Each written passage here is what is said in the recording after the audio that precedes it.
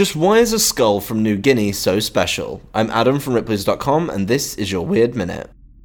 The Ripley collection contains many skulls from New Guinea, but one in particular is special. It belonged to a woman. Ayatmal tribesmen reserved the crafting of clay-covered heads for men only, then enshrined them in a special house in the village for leaders to consult. Women and children would only see the skulls during a select few parades or ceremonies. The midwife's skull, however, joined into all of these male rituals, and a living midwife, known as a Waneng Ayem Ser, was also privy to many rituals women would have been barred from. Most female tribe members were relegated to caring for children and tending to small gardens. In initiation rituals, midwives spoke with the authority of men, and were sometimes the enforcer of cultural taboos. She had the power to take and dispose of male belongings, and was welcome to speak out against men in public.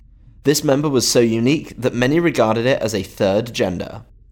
To see the midwife skull up close, head to Ripley's.com, rate the Weird Minute if you haven't already, and tune in tomorrow for another Minute of Odd.